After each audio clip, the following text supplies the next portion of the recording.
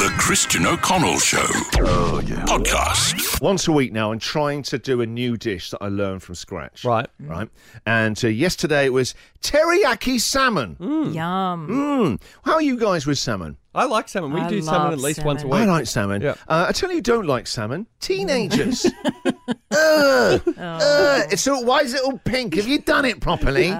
Why is it all... it tastes like skin. It tastes like humans. I was a picky eater as a kid, Yes. and I understand, Because it's all flaky as well. They go, why is it there's nowhere that I go? It's just like chicken. Chicken doesn't... You just tap, right, salmon with a fork. It goes... Yeah.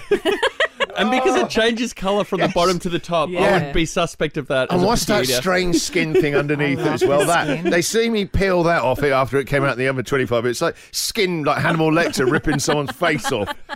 So anyway, yesterday I thought I'd try and disguise the taste of the salmon. This thing was like swimming in, I don't know, about 18 litres. Got one of those drums. Dunk, dunk, dunk, dunk, dunk. It's drowning in teriyaki, right? Shove it in the oven. And I thought, right, okay. It said your choice of greens to go with it. So I opened the fridge going, greens? The green things, right? Like a traffic light? Is that an apple? That's like green. And then I see 3 little courgettes. So I go, all right, I know what I do then. So I beat an egg and I got some panko breadcrumbs. Whenever you're doing a breadcrumb recipe, they always, I don't know what it is about the Panko Corporation, but they've got the breadcrumb market locked down. Hey, listen, guys, we're thinking about doing a startup or getting into breadcrumbs. Don't bother.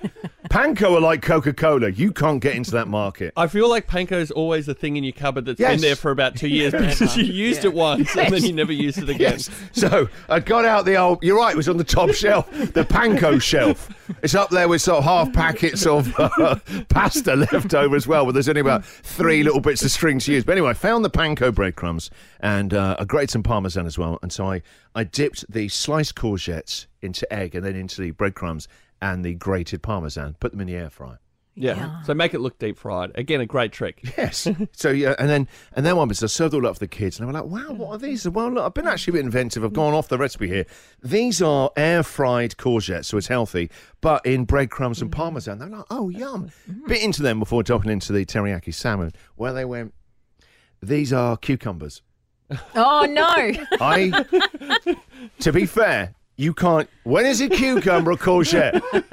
Right? And they looked at me like, you jerk. Well, You idiot. Is it much different? I don't... Well, really different on taste. Really different on taste. Okay. And cucumber and salmon are not a great dinner for my kids. So, there you go. I think I might start a TV show, An Idiot in the Kitchen. Come on, I mean... Supermarkets, paint it a different colour. The cucumber courgettes, very similar in my mind. The Christian O'Connell Show Podcast.